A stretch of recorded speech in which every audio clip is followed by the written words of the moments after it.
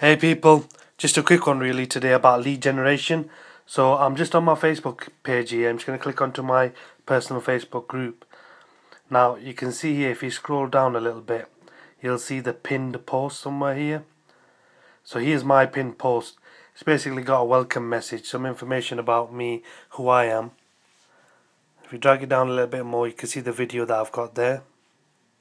And there's my link to my landing page. So when someone joins that group new, I can tag them in, and when they click the landing page, they'll go through to some information on my landing page, maybe some images and pictures, and there I can capture their email address. So that would be another lead.